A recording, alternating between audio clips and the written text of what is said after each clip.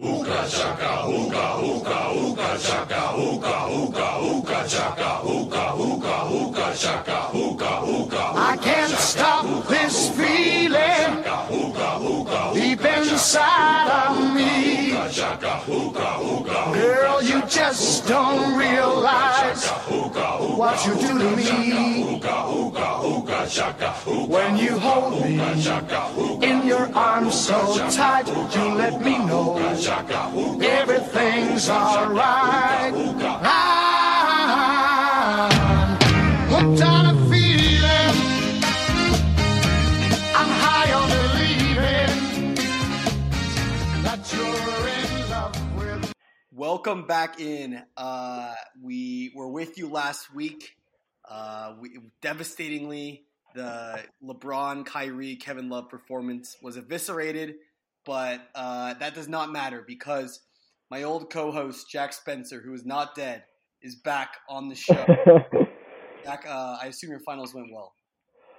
The grades are coming back right now. I'm doing all right. I just have a little bit of busy work to finish up, and then I got a final on Saturday that's online. But after that, I'm A-okay. That is brilliant to hear. I can already smell your postmaster success. It's playoff week, and out of the graciousness of my heart, I have invited my opponent. I've platformed him. Just doing it for the fam, doing it for the boys. None other than Anthony Kammerer returns to the podcast. Cambo, welcome back in. Hey, it's great to see you guys. Had a long day, looking at sanitary sewers all week this week. Just been grinding in AutoCAD, but poured ourselves a little scotch and water, and I'm ready to be back on the pod. Yes, sir. Yes, sir. Conrad, what are you drinking tonight? I had a lot of options in the fridge, but I went with the Corona. I didn't want to take someone's beer because these are all like my dad and brother's beers. So Is there a Drink lime some in liquor, pussy. Yes, sir. I I didn't got a really, little spiced rum action here. well, look, I generally am sympathizing tonight with the Sacco gentlemen. So I'm trying to be one and the same with them. Corona Light would be getting them off easy. So just sampling different beers, seeing what works, what doesn't work. I would encourage everyone in the league to do the same. Just drink to your heart's content. This is my official condoning of that action. Now, look, guys, we have a lot of very intense fantasy to talk about, but so much has happened, even some that we weren't even able to cover because last episode got cut. So I want time to discuss other things going on in the sporting world. I guess let's get the sad stuff out of the way. Mike Leach, as I've said multiple times on this pod, I've gotten a lot more into college football this year, and he just anytime Will or I saw a clip of him, we'd send it to each other, had a good time. So I mean, the timing and the I feel like it impacted me just as much as it impacted you boys who've probably been following college football for longer. But Cambo, as our resident college football expert, I would love to hear how you feel about this tragedy. Yeah, I mean, I really mean this when I say this. This is, for me at least, and I think a lot of other people around the college football world, and especially in the SEC, this has been maybe the first death since Kobe. That's really made a lot of people feel this way. Mike Leach really revolutionized college football. He brought the air raid when he was the offensive coordinator at Kentucky, and moved over to Texas Tech where, he had the Red Raiders. Everybody remembers that famous Michael Crabtree catch against Texas. But then after some incident at Texas Tech, which he was actually found innocent of after he was fired, moved on to Washington State, turned a meddling Pac-12 team into contenders. Then he moved on over to Mississippi State, where he's done really well right from the get-go in the SEC. I mean, the SEC is a gauntlet. He wasn't winning the SEC West, but I think he knew that. Something that is just, I think, incredible. Mississippi State's still going to play in its bowl game. They're playing in the formerly known as the Outback Bowl. Now it's the ReliaQuest Bowl in Tampa. They're playing in Tampa. Mike Leach, always known as the Pirate. Turn on your wild meter here, because what is Tampa Bay known for? Having a pirate ship in its stadium.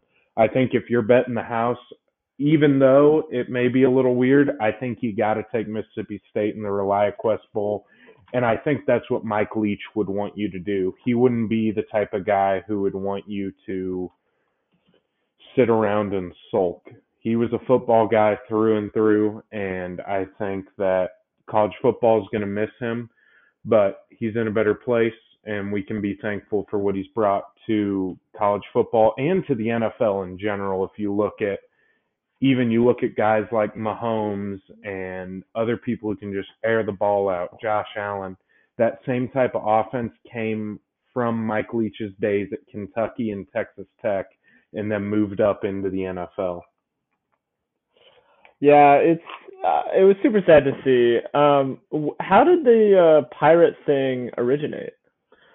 Mike Leach kind of always just referred to himself as the Pirate. He did it himself, which is the most Mike Leach thing you can think of, is that you have this coach who gets in arguments and does press conferences about which mascot would win in a fight. I saw a thread today about he brought in a kid actually from Kansas City for a recruiting visit, and his whole recruiting pitch was he did a magic trick. Like, that was Mike Leach. Damn. So sad to see him go. I mean, especially like him as an active college football coach, you know? Like, and he was still very young. Like, a much more shamed coach in the college sporting world yesterday was Chris Beard. I know that Texas had just sold out their last college basketball game, bringing them to second place in the Big 12 for most consecutive basketball sellouts. Everyone else has 0. Texas had 1. Kansas has 324 now. It looks like that's going away now. Cambo, tell us what happened with Chris Beard. Yeah, so the thing about Texas basketball, and you look at Chris Beard took Texas Tech to a Final Four in 2019, coached the 2020 season, and then this was all at Texas Tech. In an ultimate scumbag move, like the drunk fuck that he is, leaves for the Texas job. And obviously rubbed a lot of people the wrong way. You watched their game at Texas Tech last year, just incredible scenes in Lubbock for the tortilla throwers and everything else. Texas had a lot of momentum coming into this year. They just built a brand new arena in downtown Austin, actually a smaller arena, which is becoming more popular in college basketball. They were number 2 in the country, about to drop to number 5. And Monday morning, we wake up and we see Chris Beard's been arrested for choking his fiance. Ooh. And he got a class 3 felony, a 3rd degree felony charge, which is not just like, oh, you're drunk, you choke around. Like, that is causing physical harm. Like we all do, Anthony. No, but you know what I'm saying. It's not just the typical, oh, I'm drunk, it's a domestic dispute here or there. This is like so close to the degree of attempted murder.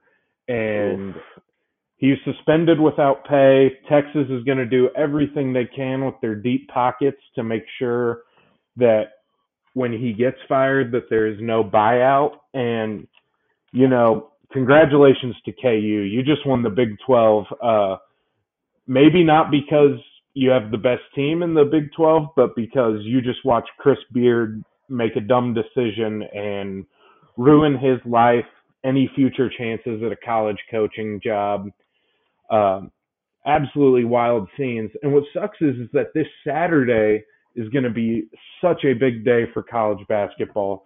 There are top 10 matchups all over the board. You have Kansas, Indiana. I know that Mr. Metcalf is very excited for that game and is even hosting people for it. Ooh. I think he was going to be. He's going to go as well, but people are coming in from Indiana. Right. You also have Alabama, who's a force in the SEC this year, going to Gonzaga to play. Number 5, Houston at number 2, Virginia. You have the CBS Sports Classic with North Carolina, who has been struggling, but still a good team, against Ohio State, and UCLA, Kentucky. And then to end the night, number 6, Tennessee is traveling to Arizona. And there are plenty of more great games, and Chris Beard has just taken all that spotlight away from what should be a very good weekend of college sports, and just fucked it. Yeah. I mean, it's definitely something that's horrible to see, and I would imagine he's going to prison for a bit. Hopefully. I don't know. I haven't really been following college basketball yet. Like, I haven't gotten there, but Tulane, they don't have a really good team, so I can't really be bothered. I don't really have like a college basketball team that I like to root for outside of like, I guess Wisconsin, but I don't know. It's funny, Jack. You're asking about Reddit Wrapped or whatever the year-end Reddit thing is. Definitely stuck with Cambo. My top two subreddits this year. Number 1 was college football. Number 2 was college basketball. So this shows kind of the difference of where we sit in our spectrum of sporting views, and that I just want to see the kids play. Kammerer, that is actually funny that you say that. Because where you sit is where you stand. Yeah. I think I had NBA as my top one. How many hours did you have for your top? I spent a total of 4 days this year in college football subreddit. My NBA was like, I think it was like 150 hours ish. Oh yeah, I mean it. I kind of saw that and was just depressed at how much time I had spent on Reddit. I know. Like I can toot my horn about not being on Instagram, but then I see my Reddit like time spent, and it's like NFL, fantasy football, and NBA. Like those are my r/fantasy football. Look where it gets you. Not in the playoffs, fucking bozo.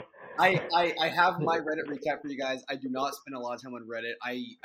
I think I'm a member of like 15 subreddits, and like I like all of them, but I don't like my biggest one is 10 hours and 4 hours and 3 hours. Oh wow, not based. My top 3 Reddits. Number 3 r/Drizzy.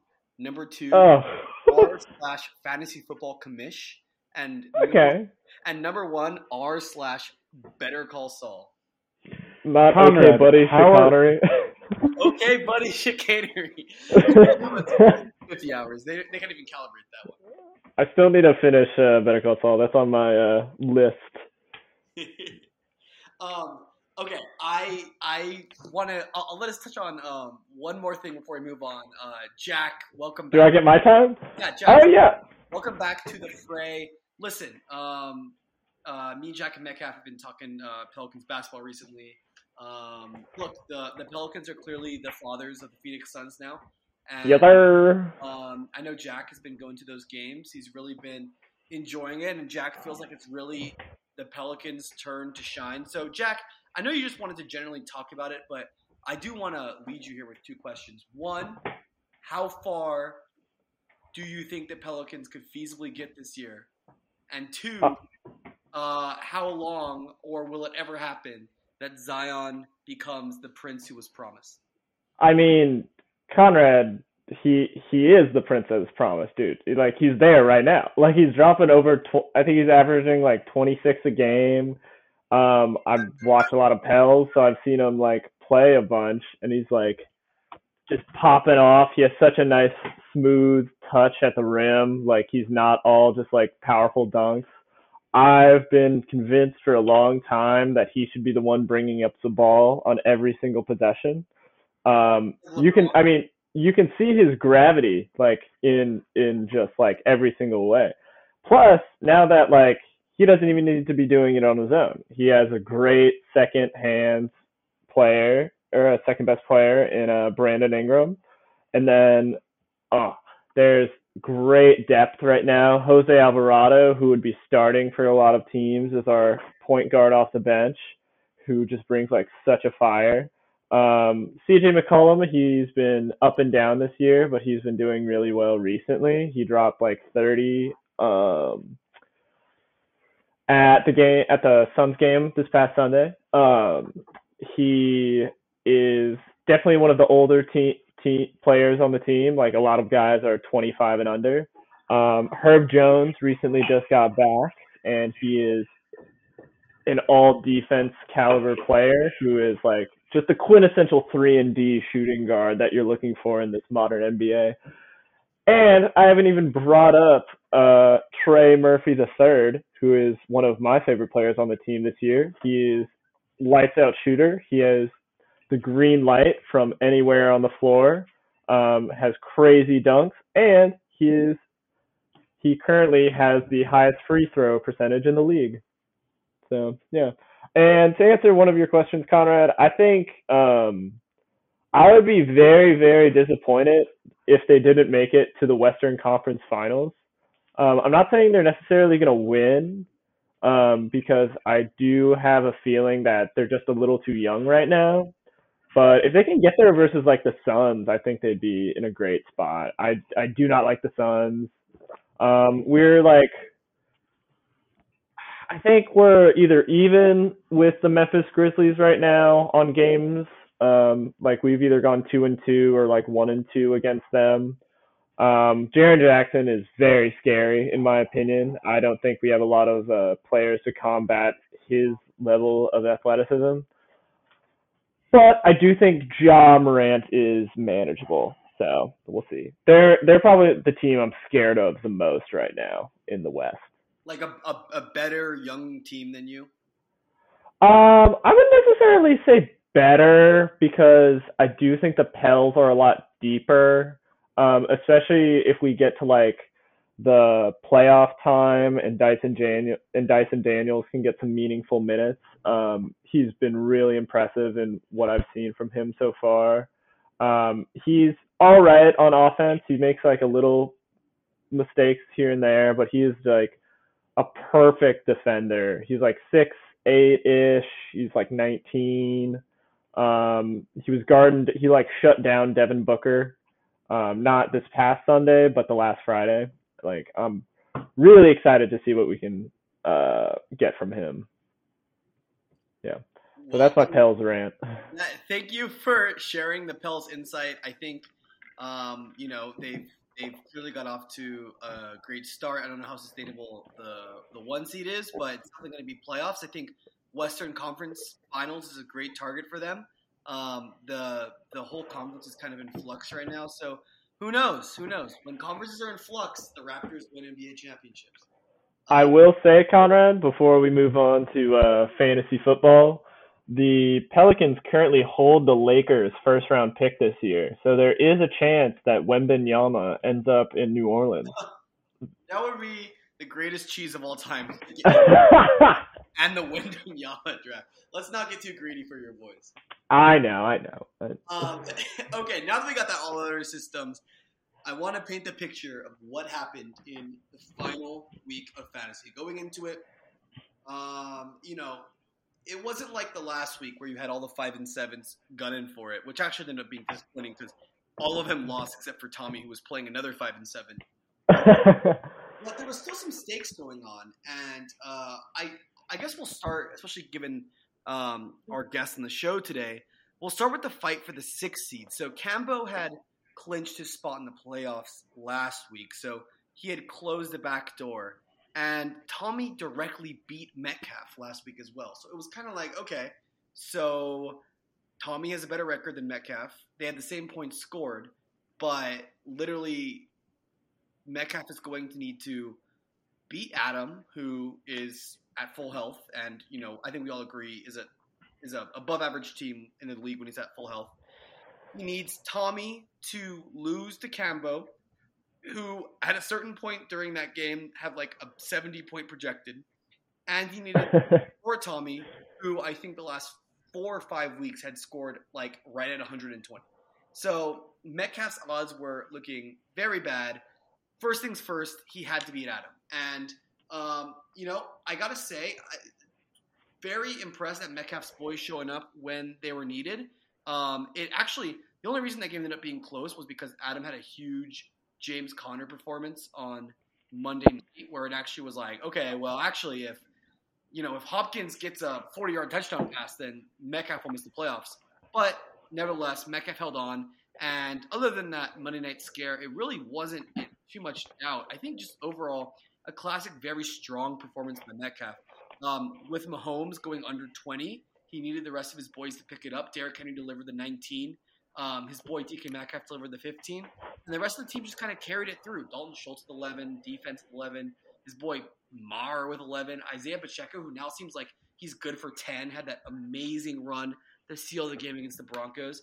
I mean, this was a Metcalf winning when needed the most. And Metcalf's closing ability has been definitely called into question for the last decade. So you love to see it, guys. Yeah, I was, once I realized that I wasn't making the playoffs, it was definitely good to see Metcalf make it. I know how much it means to him. Yeah, and plus, Tommy love Tommy, but I didn't really see it as something that was good for the league, him sneaking in there. I think that's fair. Yeah, so definitely good for competitiveness, good for some shit talk. Hopefully Riley can go on a run here. I know Telford's not the worst first-round matchup, but Joe is, red hot right now, especially coming off a bye. His boys are well-rested, so I don't know. Good to see. I'm not mad at it. Cambo, I feel like Metcalf as a person, Metcalf's team, just embodies the feisty 6th seed. It's a question the whole way whether or not he was going to make it. Sometimes he was there, sometimes he was out of it. Then in the 11th hour, he comes through. Yeah, obviously, Metcalf was texting me a lot during this game. At one point, he texted me, "You beautiful son of a bitch." And yeah, this is how fantasy works. Fantasy is not, at some points it is luck, and you see Dalvin have a bad game from Tommy. You see Amari Cooper stink it up. Hayden Hurst, questionable start. Ramondre Stevenson gets hurt. The Dolphins defense only scores 1 point. McManus has a weak game. Literally any of those players, if Tommy has a player other than Tyler Lockett score a touchdown, Tommy's sitting in the playoffs and Riley's watching from home. I wish I could have been a little bit more decisive in my victory over Tommy, but I think Zach Taylor, I saw tweets and I kind of agree. Zach Taylor, head coach of the Cincinnati Bengals, should be fined at minimum $500,000 for his actions. This is not the first time he's done this, and this is going to scare me the rest of the playoffs. T. Higgins, all day, all week, T. Higgins is healthy. T. Higgins is healthy. All of a sudden, T. Higgins plays one snap. Yeah, you know what? He's not healthy to go, boys. We're going to bench him. It was able to make his way out there for a snap. I think that's what he said. Yeah. And, the NFL, besides fantasy's fantasy, but the NFL's always had to deal with this. But gambling is legal in half the United States now, maybe a little less. You have people doing it illegally anyways. Plus, DraftKings, FanDuel, all of them are sponsors of the NFL. You're talking player props. You're talking everything. And Zach Taylor's just going to go out and lie on the injury report. What is going on in Cincinnati right now? You already have Tyler resentment, Anthony. Is there anything personal about this? No, there's actually not. I actually didn't make a player prop on T. Higgins. Thank God, because I usually do. T. Higgins is one of my favorites on a prop because he has better odds than Jamar Chase. But I know a lot of people that put a lot of money on T. Higgins anytime touchdowns because Tyler Boyd and Hayden Hurst are out. And Jamar Chase is going to get clamped. I just think personally the NFL needs to do something about this. The NFL also should not be giving buys week 14. I know this has been a contentious point. It hurt my team a little bit, hurt Metcalf's team. These week 14 buys are ridiculous coming from the NFL. Not because of fantasy playoffs, but I mean, you're having players play up until mid-December and then they get a bye week. It's like, how is that fair to them? I don't know. I agree, especially if you're one of those teams in the middle. Like, for instance, we don't think of the Cardinals as a very good team, or the Saints, but I think those are both teams that actually I think the Cardinals got – well, I guess the Cardinals got a bye a couple weeks ago. But Saints and Cardinals both got a late buys. I think those are both teams that if they could have just had a week to kind of regroup and get healthier, I think they both that's like the kind of team that we now think of as shitty teams. But you get tired. You're playing a lot of games. You're playing against teams that are coming off their bye. It's totally not. I mean, we know how good Andy Reid is off of bye. Like, has he ever lost a game since he's joined? Yeah, he has. What, the Steelers playoff game? Steelers playoff game counts as a loss off a bye, even for his record that CBS and all the little pundits use. But yeah, I mean, imagine if, as Chiefs fans, or imagine if you're a Bills fan, or even in the NFC, someone that's contending, and imagine if you're the Chiefs and Mahomes has got a nagging turf toe injury or something like that. Kelsey's a little banged up, and this is early November, and you get to December, and you're sitting here just looking at a team that is banged up. They've got to get through it. And this is something that can determine who makes the playoffs.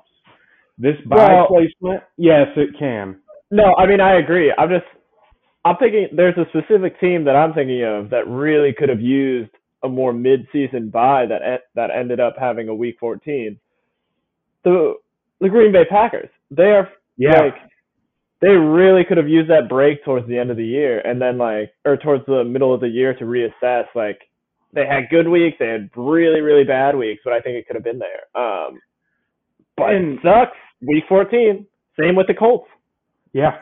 And don't get me started on the NFL scheduling policies. I know it's weird this year with Christmas Day being on a Sunday, but what the fuck are we doing scheduling Saturday games?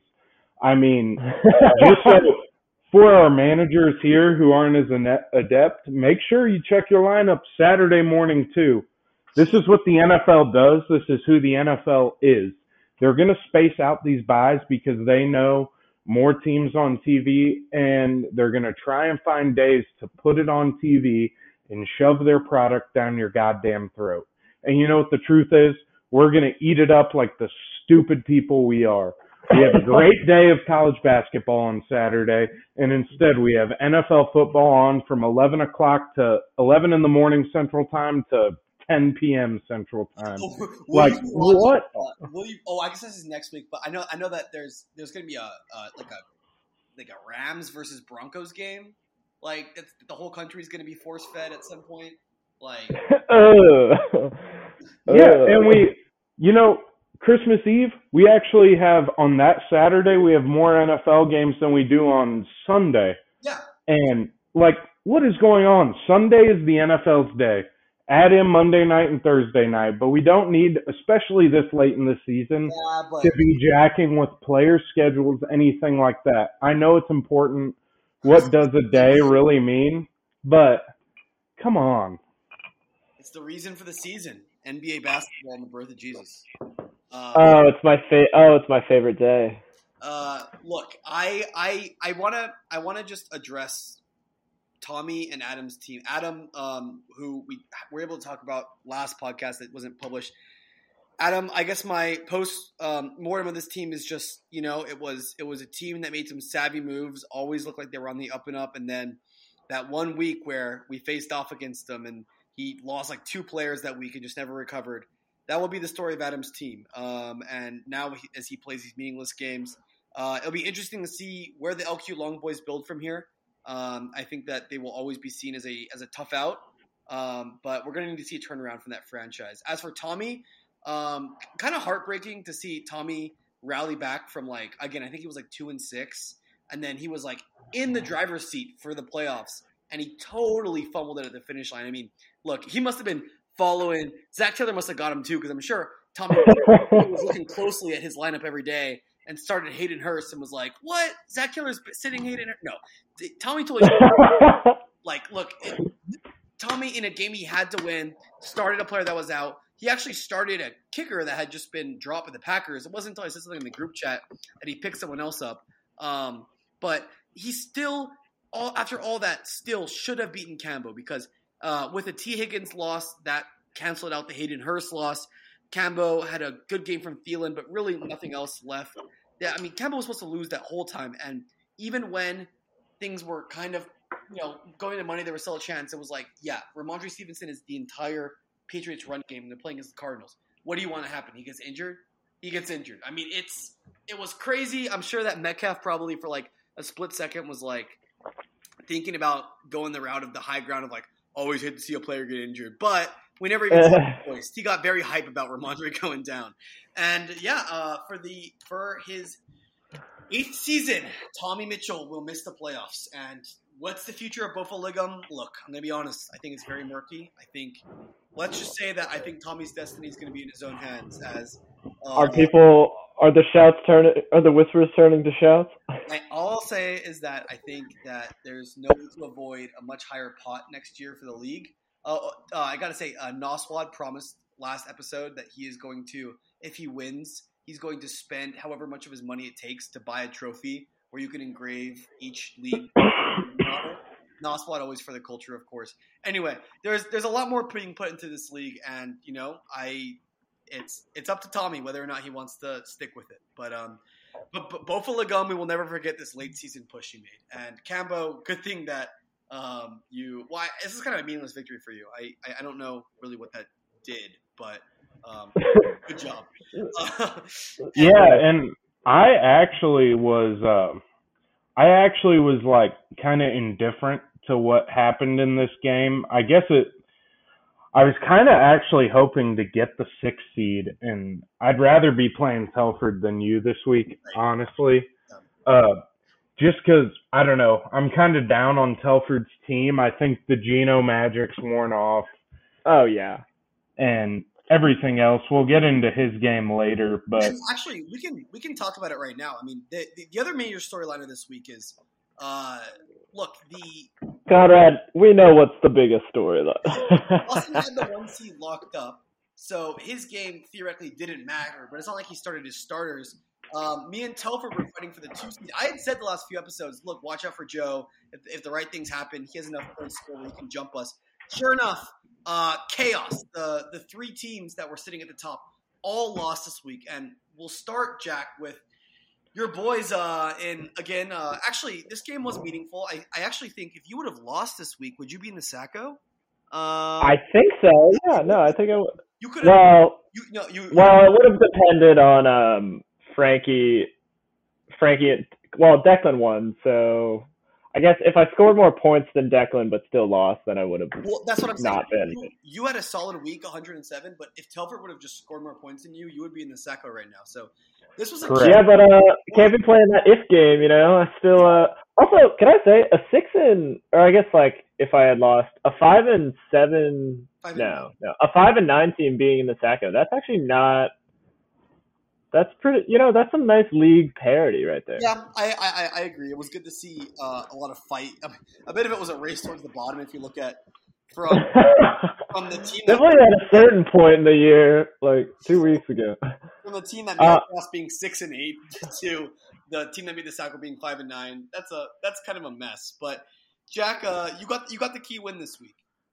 Yeah, I mean, I'm gonna be honest with you boys. It's not that I haven't been playing not that I haven't been paying attention to fantasy football, but these last 2 weeks, I have been so off the grid in terms of my awareness for this kind of stuff.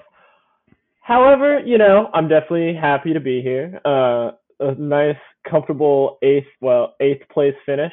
Not the best by any means, but not the worst. Um, you can't win them all. There are definitely some mistakes that stemmed from the draft that bit me in the ass. I think it was like the quintessential like not living up to your potential. I feel like if I did a breakdown of most points projected versus like projected points versus actual points scored, I would have like the highest discrepancy. Because like there was a point in the season where I was projected like 110 like every week, but then I just kept getting like between 70 and 90, and I was like oh fuck, here we go. But I'm happy that I could beat Telford, rub it in his face one time, keep him out of a bye. And I did USolly Conrad by beating Telf. Not that it amounted to much, but it still would have been nice to give you a layup into the bye. But Campbell, do you have anything left to say about this Jack versus Telford game? About the Telford game? Yeah, I don't know if you have any comments. I mean, it was definitely before how did Telford we have to get Tyler Boyd? How did he start him? Yeah, was he? Yeah, we knew Tyler Boyd was out early in the week. Telford, we didn't drop a podcast. That means last week. That means Telford's not going to pay attention. Now that we dropped a podcast this week, Telford's going to throw up 120 on our heads and going to be talking shit in the group me. It must be that corporate life. He needs the podcast to get through. I mean, I'm kind of at the end of my podcast listening skills, and I'm sure for Telford, that's the same thing. You just look at kind of what's happening here in this game. Like, Jack, kind of wish you could have made the playoffs just so you could have lost in the playoffs again. I think a lot of people feel that way. Noswad definitely. I actually was prepared, and I even texted Will Frankie or Dawson Noswad something about, I was like, all I care about is beating Jack in the playoffs again. And I'm not going to get to do that. Have fun playing in the consolation ladder. Go get your little, 7th place trophy. Go have fun. Is this a fucking parochial league where we have games for every place? Okay, 5th and 4th seed. Let's calm it down there. But I can still compete. Since Jack's talking, by the way, Noswad has won both of his championships off being the 6th seed because he is the New York Giants. Let me just say that. Yes, look, I'm going to say it. I totally had the opportunity to make it to the bye week. Jack got the win that I was anticipating him getting. And the main story here was Kyler Murray tearing his ACL, which is that is not good. And nope. I'll say this though, I still would not have beaten Declan I missed Kyler winning. I still would not have beaten Declan this week because I don't know what's going on with Saquon.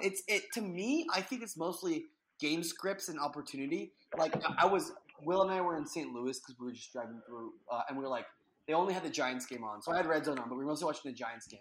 And like Saquon they get to like 1st and goal, Saquon 5-yard run, 2nd and goal, Saquon 4-yard run. So they'd be like 1 yard away from scoring, and then Daniel Jones hops over the pile. I wonder how much of that has been killing him. Also, in a game like this, of course, they lost to their division rival by, like 24 points. So 26 points, actually. So that was not a help either. But I don't really know why Saquon Barkley his floor is like as low as anyone else. I mean, he still has a great ceiling, but his floor has become kind of abysmal now. Travis Kelce, 2 straight games of just disappointing my boys when we needed them. Jack called Travis Kelce the most dangerous thing to face in fantasy because you don't have anything to match up against Travis Kelce. You just kind of have to take your L there. This week, of course, Declan had Evan Ingram, who scored 33 points. That was gold. Shout out to Deontay Johnson. I've been playing that Singletary Deontay Johnson flex well. I'm encouraged to see that. I'm wondering how I should play that, roll those die this week. But yeah, Ryan Suckup, maybe I need to find a new kicker. I mean, the Buccaneers are not looking good at all. I mean, this was a disaster of a week. Again, I would have probably turned in a paltry 80 points and not an abysmal 64 if Kyler didn't go down. But still, just a very poor way to end the season. Limping into the playoffs, falling to the 4 seed after, again, if I would have just gotten the job done here, Declan did get 99 points, so that's not a bad game on his side. But if I would have just hit that 100 points, I could be sitting pretty right now. And instead, I'm going to war against Cambo this week. Yeah, I mean, Conrad, we've had this discussion many times before about the importance of a bye. Like, it's a free win, you know? Like, you don't have to roll those dice for 1 week. All you have to do is just hope your boys don't get injured in that 1 week. Yep. So, I know you're... Oh, yes, Anthony? I have 2 things for Conrad heading into this week. I just want to give him some confidence. Number 1, in week 14... this fantasy football lineup would have lost to Evan Ingram alone. Oh, I saw this. Derek Carr, Saquon Barkley, Nick Chubb, Stephon Diggs, Jalen Waddle, Mark Andrews, and Travis Etienne. If you saw that lineup coming against you, you would think that is an automatic loss. That is a buzzsaw of a lineup. I think I was telling the group chat, like, literally, I don't think you could, like, legally draft a team or trade for a team that good in 12-man fantasy. No, you couldn't. And I know we had talked earlier in the season about ways I was going to break fantasy, and it didn't come into fruition this year. I had talked with Nas. What were some plans, Anthony? All right, so this is a good one. So I had talked with Naswad yesterday, and we kind of just decided we didn't value the QB position that much. But if everybody, because I looked around the league, as competitive as our league is, we have guys rostering 2 defenses, multiple kickers, guys out for the season. So I was saying, if we could form a coalition, some may say a party of boys, to all place $4 waiver wire claims on different quarterbacks and make sure that we spread it out, we could be leaving Conrad with like Brett Rippon or even like people's backups. And this is what I kept trying to get going, and it didn't work, but I still have this thought for next year, and I'm still examining more ways to break fantasy. In a collusion but not collusion way. Off there. The first thing I'll say is I was definitely expecting to wake up to having Cambo spent a lot of his fab on just random QBs. I was wondering. I was like, he really couldn't do this by himself because you can only roster 4. So he could take, Mike White and Brock Purdy or whatever, and I would still have a couple of more options because he's already rostering Rodgers and Tua. So it would only have taken collusion. And this is a 2-parter take by me. 1, I would consider that collusion. If that happened to someone else in the league, I would consider that unfair. I'm not sure what action I would take, but that is on par with me. It's like I would have shut this shit down. It would have been done. It's not as bad as trading, as like colluding on like a trade, like a bad trade for a good trade. But it's similar to just like intentionally hurting a team for what? Also, I want to say this because you were talking to Noswald. It's like everyone needs to stop bullying me. Noswald is on the table here because he's in the playoffs. But I didn't have a chance to get around to listening to the Fantasy Footballers pod today. I don't know if you guys have, but I know that they had an interesting discussion about whether or not should teams that aren't in the playoffs and aren't in the SACO be allowed to make waiver picks, and then as the playoff goes on, like teams that get eliminated and after the SACO's done, no team's allowed to make waiver picks.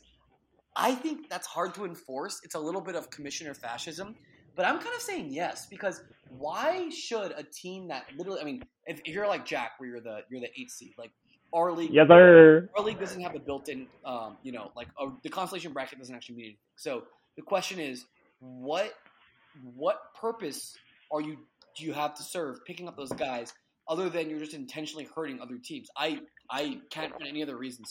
I want Brock Purdy as my keeper. Fuck off, Conrad. I'm thinking about implementing. I want to hear your guys' takes as two involved boys.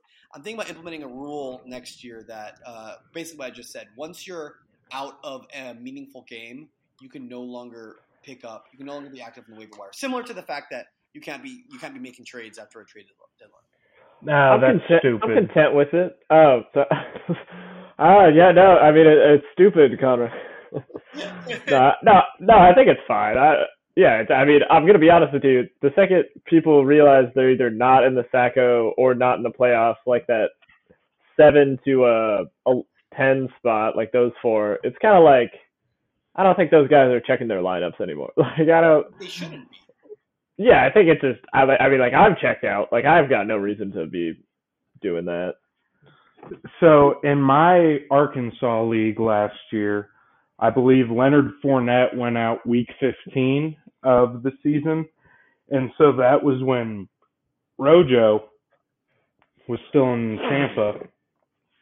We had a guy who was in this is a 12-man league, he finished 10th in the league, so he wasn't in the Sacco.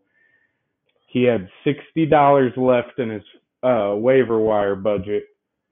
Throw all 60 down on Rojo to block the guy who had Fournette from getting him. Do you while why there's no reason that he should be able to do that though? No, because it's how the league operated beforehand. I get where you're coming from, but at the same time, it's like those are the conditions in which you have to win, and that's why we have Fab. I think it's totally fair. If this was a league without Fab, I would say that, because then it is literally just who used their last waiver pick and strength of schedule. But that's part of Fab, and that's part of how it breaks. Personally, I just think it's fun. Fuck it. It's fantasy football. It's not life or death. Mojica wants to throw in all these fucking rules. Here's the deal. We're going to have fun next year, and we're going to enjoy it like we always do. All right. I'm not too strong on this. I just feel like you know what, Anthony, you persuaded me. I think I'm on your screw over whoever you want vibe.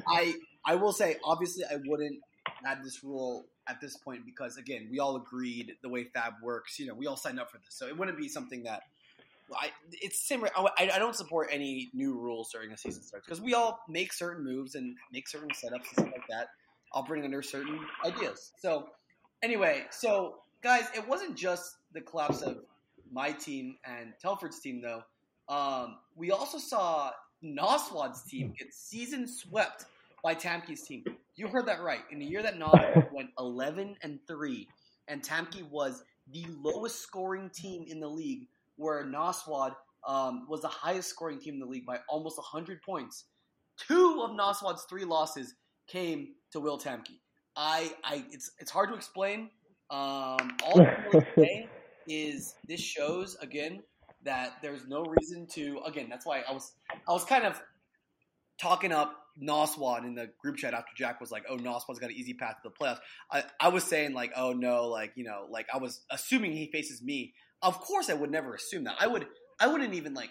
It's not even safe to say that like if for in some alternative reality where I don't know, Noswad's lineup was going against Frankie's lineup this week. You wouldn't say like, oh, when Noswad plays next week. That's just not how fantasy works, you know? Any given Sunday, truly, I think more so in fantasy, which is why you see more parity in that.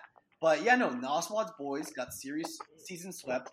Tamke, again, another crucial win actually to avoid the Sacco. Tamke would have dropped in there. Deshay would have dropped out. Tamke's boys standing up when most needed. And I gotta say, you know who saved Tamke from the Sacco? Yours truly. I told him that morning. Well, one, I told him to look at his lineup because he had Lamar Jackson starting. So I told him to perform. Taylor Huntley was fine. I mean, he obviously didn't play well, but he was probably a good pick to do. But I told him, I said, look, Jerry Jeudy, they're going to be throwing the ball a lot. They're going to be playing from behind. Zay Jones, you don't know what to get out of him. After the 1 o'clock window, Will was pissed at me. Zay Jones had a 17.7 point game. Will was like, I'm going to be running a beer 5K because of you. Little did he know, his boy Jerry Jeudy, who I told him to start at flex, would come through 8 receptions, 73 yards, 3 touchdowns. Should have been thrown out of the game, by the way, for that. Oh, yeah, that was crazy. That was absurd. Like, what? But anyway, the fantasy god, that the ref was a member of the Killer City Temp Champ, so he couldn't have let that happen. He stepped up huge, and Tamke, I don't know. I mean, again, kind of a meaningless game in Noswald, but at the same time, it's not like Noswald's saddest starters or something. So it was definitely a testament to maybe we've discovered a new floor for Noswald's team, and also very notable. I mean, we said when that trade happened with Debo, we said, you know what, like, how much does it even matter for Noswald, because he's literally like he can, if he's not starting one of these players, it's like a waste of points. So I guess now he doesn't have to worry about that. But he did lose that top level insurance that he alone had. Now with Debo, I know that's got to be disappointing for him.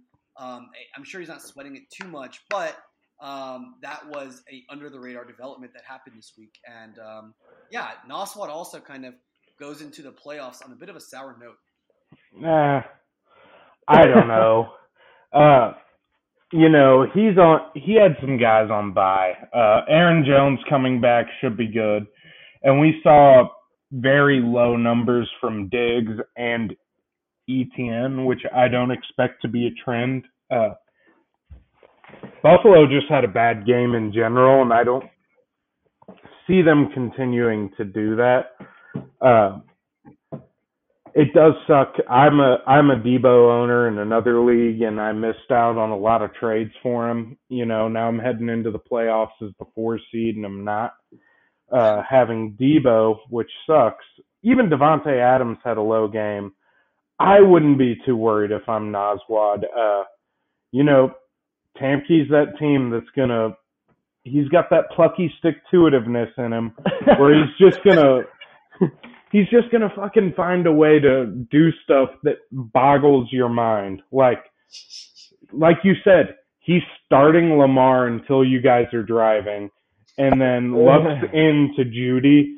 Like, I don't think you can put this all on Noswald as you can as Tamke's just blind luck. I mean, one, he's starting Tyler Huntley, and I'm checking right now. I still think that right now Will Tamke has all $100 of his fab budget left.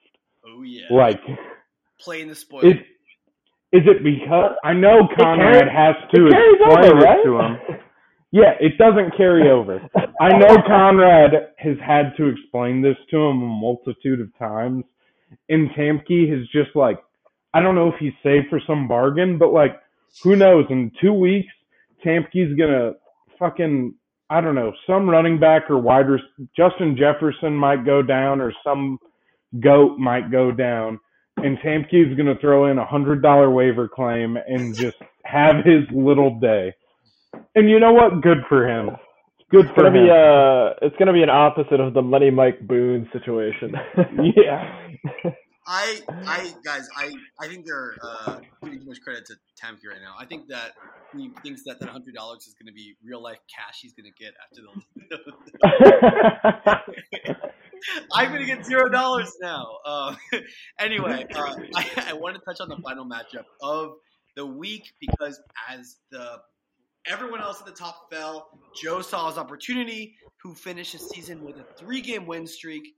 There was a time that people were talking about maybe Joe's team is finally exposing itself. Now it is, I think you could say, I mean, if you go by win streak, it is the hottest team in the league. I would say Joe's team is also the hottest team in the league. Again, like, you really can't doubt Ezekiel Elliott anymore. There's not going to be, like, quote unquote, that point where Tony Pollard becomes the guy and Ezekiel Elliott becomes like a handcuff.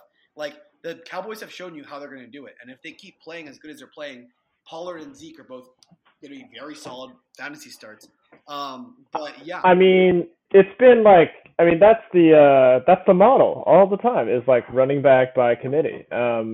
Whether or not that turns into success, like fantasy wise, I don't know. That doesn't really happen terribly often. But like having a change of pace guy come in like for a drive or like for half the snaps, that helps so much for a team. Like, especially for two, like, honestly, I would say different running styles of Ezekiel Elliott and Tony Pollard, Plus, like, how can you not give Tony Pollard the ball at this point? Like, he's so good.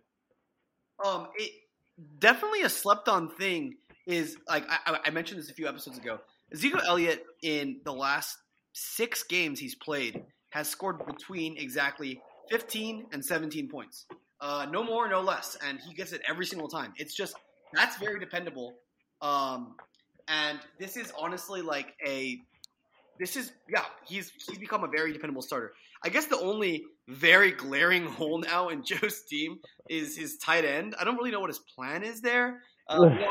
Joe famously joined me in the 0 tight end strategy. He waited actually longer than I did, and we're now seeing the result of this. Joe literally, again, he's not playing this week, so I guess he's not too worried about it. But he's currently starting a tight end that's projected less than 1 point. He's going to have to be dipping in the waiver wire. Obviously, Deshaun Watson, too, that, as we know, is just going to continue to be a wasted bench spot. So, and I believe Devontae Smith, especially now that Dallas Goedert is back, I think he is a weak wide receiver, too. But Garrett Wilson has really shown up. So, look, is Joe's team beatable? Yes. I actually think that I thought about for a while when I was making my predictions whether or not Metcalf or Joe would win that game. I think that Joe's either going to blow Metcalf out or Joe will be blown out because once again, there's still a bit of a bust thing here, even though he's kind of stabilized his floor with Zeke and Eckler just being like very dependable. So, Frankie solidified himself at the bottom of the league. There could be no question about it. He would have still been at the bottom of the league even if he won, but still kind of funny to see that was 10 losses. We can talk about the Sacco at the end. I do want to touch on the matchups for this week first. I got you there, Conrad. As someone who I'm the vibe check guy this episode because I've kind of forgotten who's on people's teams. I think I'm the most excited for the matchup between you and Anthony. I think Riley is definitely going to beat Telford. Telford is hobbling just so much. I mean, at one point he had like the number 1 wide receiver and the number 1 running back. And then like get to now, it's just hobbled to all hell, kind of seeing the dare I say, punishment of not having like a top tier quarterback, like having to rely on Geno Smith. Now, then we have the upstart Riley, who has a great team, who is there. I think he's got a lot to prove, but not a lot to lose. Cut to you're in a Cambo's matchup, which I am excited about. I know a lot of people will be watching. Anthony, I'm sorry, or you're welcome. Not sure if you wanted Conrad or Joe Russell, but here you go. Handed him to you, or I guess he handed himself to you. Yeah. No, I think it's let's get some thoughts. Anthony, are you hype about facing Conrad? A hobbled Conrad, dare I say? Either way, I'm feeling good about this week. I'm looking at my projection right now, which does scare me. I'm looking at what I think is my best lineup right now, and it's like 96 points compared to Conrad's 105. But I see a lot more, and this is what Naswad and I had talked about this week, is that I see a lot of boom potential. You have Christian Watson, who honestly, I was thinking it might be Breece Hall. I think Christian Watson might be my keeper for next year because I picked him up off waivers. So that's Christian Watson for my 16th round pick. I really like. They're going up against a Rams team that doesn't have much to play for. And if Baker's playing well, that means Green Bay is going to be throwing the ball. Kammerer, I'm excited and hopeful that after the rest, he might look like his former self. I just got to pray on a Jamal Williams touchdown. That's what it is. If Jamal Williams scores a touchdown, I win this game. If he doesn't, I don't win this game. This game is decided on Jamal Williams. Jamal Williams. So you're essentially just saying it's going to come down to 6 points. Not necessarily that. I'm just saying that if Jamal Williams can score a touchdown, the vibes in my locker room are going to be incredible.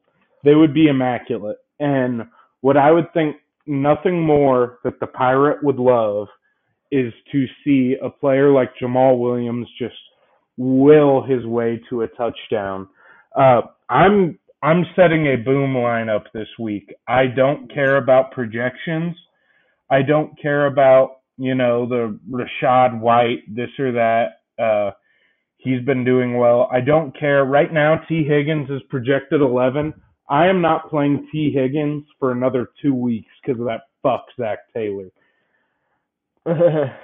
Yeah, that's definitely fair. Do you really think he's going to get fined? I feel like that's definitely a finable offense. He's not going to get fined. This has happened plenty of times in the NFL, and all they do is sit there and say, oh, well, he tweaked it during pregame warm-ups. That's what happened. Like, he played a snap. All that the NFL determines questionable, doubtful, anything like that, if you play a snap, you're fine. Oh, he tweaked it on that first snap. Like, nothing, did he nothing really? else you can look past. Yeah. I mean, that would be the same thing as if, a healthy player goes out there and gets a shit rocked on the first play, or someone tears an ACL in the first play. There's nothing you can do once the ball is kicked. I will say, though, I mean, yes, playing a snap is fair. But, if you're game planning, I think it's unfair if you're pulling this just from, a game planning standpoint, coming from, one team versus the other, hey, is T. Higgins going to be in? You do have to post your active lineups. Yes. I don't know. It's whatever. It's scummy definitely to an extent. And then, I don't know. It feels like it kind of pisses on competition in a way. And the thing is, Zach Taylor has done this before. This is not the first time he said T. Higgins is going to play today, and they put T. Higgins on, he's going to play on a 3-snap count, and then that's it for the day. He's done it with Tyler Boyd. He's done it with Joe Mixon. He does this a lot, and so the NFL eventually, I know we've talked about this earlier, but as we look into the fantasy playoffs, if you're playing a Bengal that gets a little tweaked up, be prepared for some fuckiness. That's the honest truth. Yeah, I totally agree. All right, Cambo. Well, that was nice, but here's the thing. I gotta say, Conrad's about to tell you about how Brett Rypien is going to score 30 points and carry his team to victory. Rypien is not on my team, nor will I ever be. Also, I don't know why you were needing to get all uppity about quarterbacks, picking up 2 from the waiver wire. Just start Jared Goff. Okay, hold on. Let me just give you a break.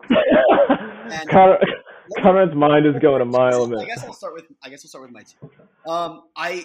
The reason I can't lie to you guys. A big reason that I took that Noswald trade, that I made that blockbuster, that involved Kyler and it involved Saquon, was because I didn't like seeing such a weak QB at the top of my roster.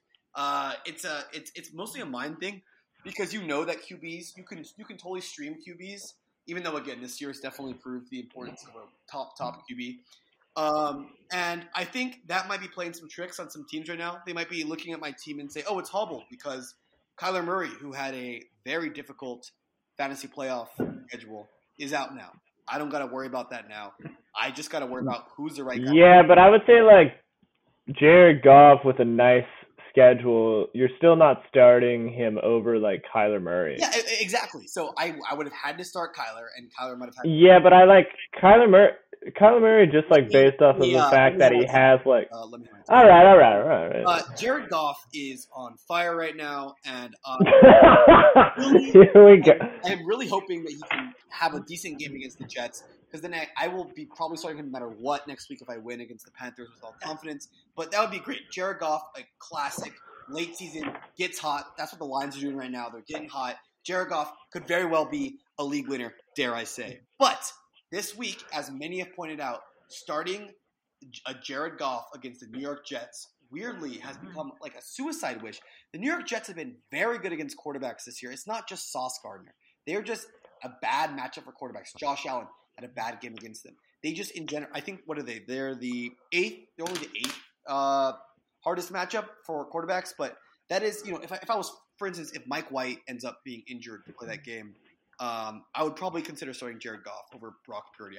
I need to see one more out of Brock Purdy before I have the iron underpants to start him this week. But I will be playing with this three-headed monster. It's like that thing where it's like, I was thinking about making this graphic, but I didn't have the time today because I was working so much.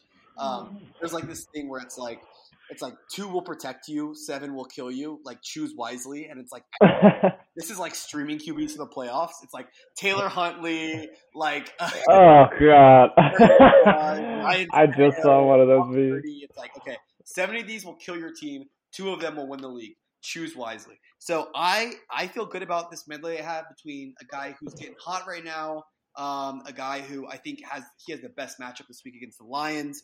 So we're rolling Mike White. Let's move on past the QB. Wait, you're going Mike White? I thought you were going Jared Goff. No, we're not going Jared Goff because he's going against the Jets defense, unless Mike White's injured. Oh, you're going Mike White. Oh, okay. Wait. I like that. That's plucky. I just in general, I think Kelsey is due. I'm hoping that Kelsey just having a big game against the Texans is enough. But apart from that, I'm feeling great about where this team's sitting. Najee Harris has really elevated himself into a truly a must-start running back, which is great. You're welcome. AJ Brown continues to have these huge weeks. Chris Godwin, I feel great starting at my wide receiver too.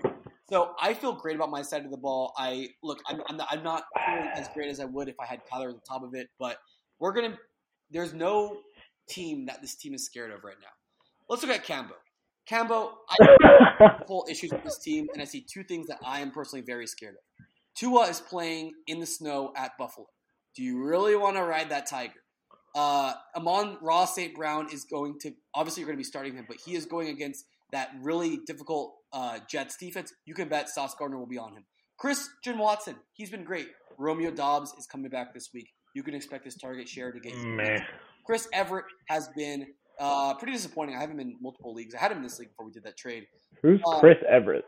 Yeah, you mean Gerald? You fucking casual. Anyway, there's actually 2 guys I'm scared of this week, and it might sound counterintuitive to you guys because neither of them have really been shocking, but Alvin Kamara and Gabe Davis. Alvin Kamara not only has a you don't need to worry about Kamara. Not only does Kamara have a cake matchup against the Falcons, and not only is he coming off a bye, both of which are very significant, he just can at any given day just have these insane games. I know people think that he's just not that good. They have these ideas in their heads. Trust me, Alvin Kamara is like he might have another one of these games where he only gets like 10 or 7 points, whatever. He is always due to just destroy you, to just break your heart, to just win the week. Scared about that. Also, Gabe Davis, just always a classic boom potential guy. I could just see him. I could see a classic Gabe Davis snow game. Josh Allen throwing some darts to him. I'm a little worried about that too. But all things considered, I think that Cambo, I'm going to be honest, I was pretty happy when I saw that I got matched up against you. I'm not sleeping on your boys. I think that you're the reigning champion. You're also one of the smartest fantasy owners in this group. But I am. Our boys are excited. Our boys are excited for Saturday football and for Sunday. You know what this is, Conrad? This is just a classic Chiefs-Bengals matchup this week, is the honest truth. It's the matchup that's going to get you out of your seats. You're going to be watching, and I think for everybody in the league, because we do need to give Riley and everybody. All right, here's the deal, Conrad. This game, it's a Bengals-Chiefs game. It's going to get people out of their seats. It's one you're going to need to pay attention to.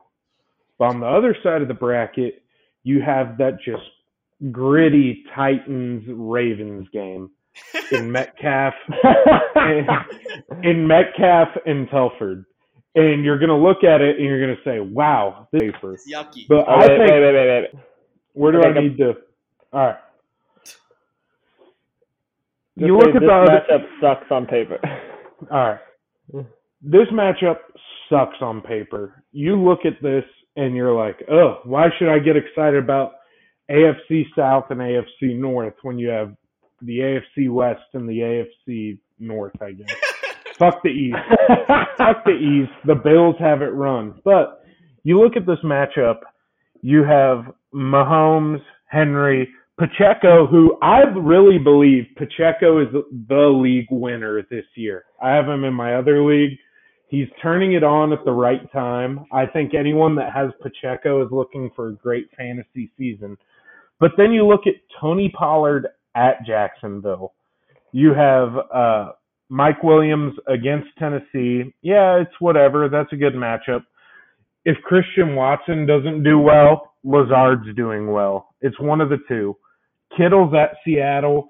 You have Brock Purdy. And you know what's funny is younger quarterbacks tend to trust their tight ends more than they actually do their wide receivers. Because those are those 10 to 15-yard slant routes that are easy to throw.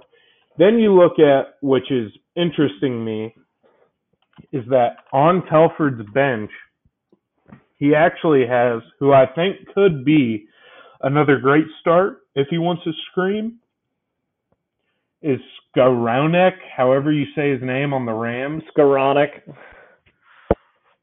Yeah. I don't know about that one. Dude, the Rams love. I don't know.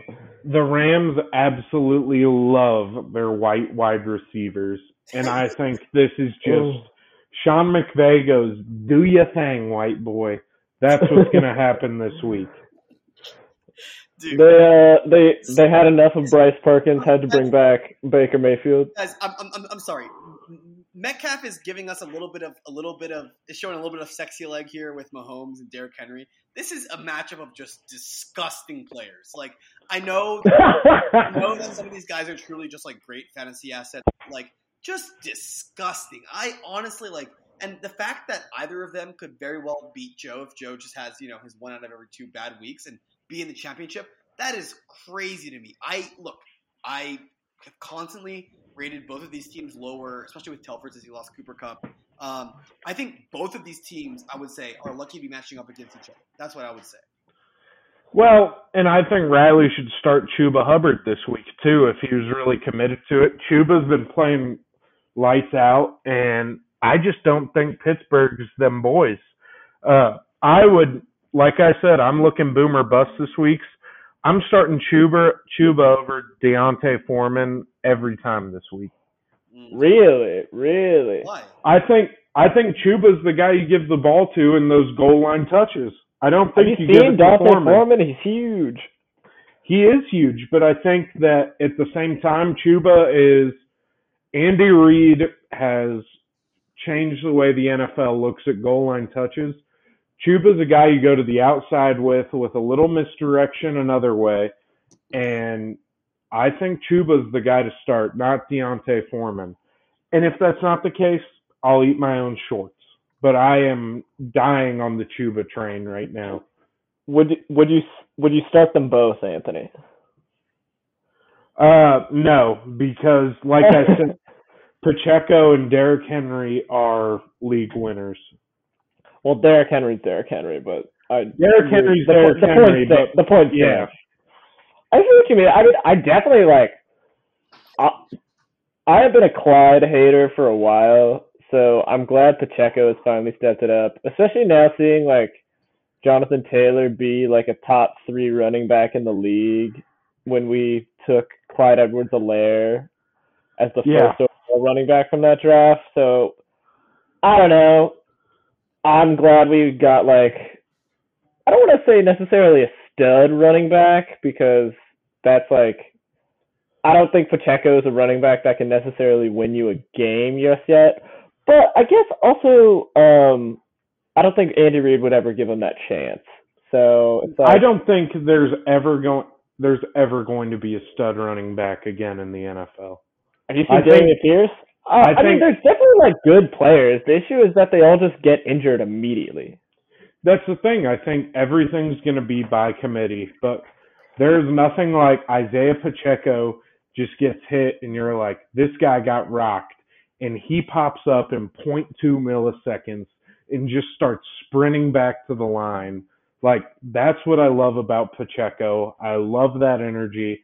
I love what he brings to the team, and he's benefiting from Clyde being out, but yeah, I mean, I don't hate Clyde, but like shockingly a short like running back who's not that fast didn't do like amazing in the NFL. Like, I mean, granted, I'm not saying I would necessarily call him a bust, but like definitely looking at other running backs in that class and then comparing them to like Clyde Edwards-Helaire, it's just not the same. Like, you got Jonathan Taylor, who's like first team All Pro, and then it's like,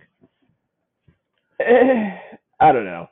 Well, I want to, we don't have to talk too long about it, because honestly, why should the worst two teams get a word? Although I will say that Frankie and Deshae are currently projected more than both Telford and Cambo. But nice. that we are officially on our final layer of this journey to the Sacco. I honestly, it's been beautiful. There's been so many teams that kind of popped in and kind of showed themselves at the last second, but it was the same two teams all along that ultimately ended up being I will say, I guess Tommy rose out of that and kind of put Frankie in, but for a while now, it's kind of looked like these teams. And despite some last-second efforts by Deshae especially, we have the Sacco set up. And boys, I got to say, I'm excited for either of these guys. I could see being a very exciting beer 5K. I think that it's going to be a true joy. I wonder how the other team will react being in that audience. Both these guys right now are just mentally preparing each other for this, mentally preparing themselves for this awful event. And I wonder how they'll look down on someone, seeing someone do it in front of them, like out-of-body experience, like seeing them run that, thinking about how close they were. I think it's going to be an emotional night. I hope that whether or not it's Frankie or Deshae, I hope that Matty Fancher is in attendance. Let's talk rules here real quick. What were you boys thinking? All right. I think that we have it pretty sized up. Whatever track or distance we choose to go, I think it should be there. You start with a beer, and then you're like before the last kilometer, you drink your last beer, and then you. I think that it's fine if you want to enforce chugging, you have to let them stop. But as Deshae said, like by beer 4. I don't know if these boys are going to be able to chug. So I think that we got to go Beerio Kart rules. I think Beerio Kart's fair. I think that if you are not moving, you can drink. But if you are moving, you cannot drink. I think that's the best way to do it. I am saying this as someone, for everybody who doesn't know, I have discovered in the last 2 years that I am allergic to hops. So if I have like 2 beers, I am throwing up. Like the time I finish my second beer, it's gone. It's thrown up. I don't think it matters necessarily where we do it. Yeah, a track would suck for the runner just because it's kind of boring. But at the same time, it allows us to keep track of like what's actually going on. Yeah, we're coming together, sharing stories, having a good time. I kind of like it. Getting in the bleachers. Yeah. And I think that whatever beer we pick, I think the Tank 7 idea is great. We are a Kansas City league through and through, so I really think the only beers we could go with are a Boulevard Tank 7, a Boulevard Bully Porter, or a KC Beer Co. Dunkel. I think that's the best way to go. I do like a Dunkel. But, like, that's what – if I was running this, I would be doing I wouldn't care about the alcohol content. I would be doing a vodka soda every single K. And it needs to be finished. It needs to be finished by the next K. I think, yeah. What I've always imagined was that someone would chug a beer to begin with. They run the K, chug a beer, run a K, chug a beer, and then just do that till they finish. Obviously, we can't enforce the punishment too strictly, but at the end of the day, if the beers are drank and the 5K is run, then I think they've gotten their punishment. Honestly, if this turns out, I think this has a lot of potential. I think, Conrad, did you make this one up? Is this you? Well, I in my other league, there was like this guy, the commissioner did the poll for what the punishment should be, and it was like 8 like fire ideas. But I sent a screenshot to the group, and you guys really liked the beer 5K because it was like, yeah, like a beer mile. That's too soft for a league full of for a league full of athletes. So we did a beer mile in my other league, and it was like honestly underwhelming. Yeah. And it was just like a 5K is minimum like 25 minutes. Like a beer 5K, that's a good chunk of time for some future content. It'll be minimum 30 days, which is great as well. I am not worried about either of these guys' drinking abilities. I'm worried about their running abilities. You forget that D-Shay was on the Easy E team. You forget how many cigs D-Shay has smoked in the last 4 years. You forget, like, everybody besides Will Tamke's body has probably declined at an exponential rate over the past 4 years. Yeah, Will and Telford. Peak. Telford, I got to give it to you. You're doing good things with yourself. Let's it might be the Coke. Tuesday Missionary is on the menu, boys. Maybe the league punishment next year should be you have to just improve yourself. Just you have to be in shape. Work out more, run, just get better. I'm for it. I'm for a healthier league and a healthier society. Because at the end of the day, you're all my boys. So thank you guys so much for revitalizing the pod. I had a lot of fun tonight. Cambo, it's always great to have you on. I am so excited for this first round. I'm actually going to be down in Florida when it really starts kicking off on Sunday. I might be on a boat. So if you don't hear from me, that's not because I'm dunking punches. I'm probably going to be catching wahoos. So I'm excited. What the hell? Hey, don't worry about it. Don't worry about it. I'm excited. What are you talking about?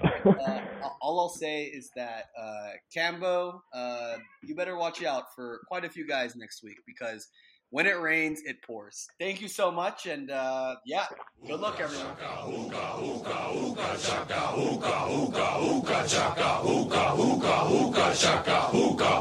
I can't stop this feeling deep inside of me.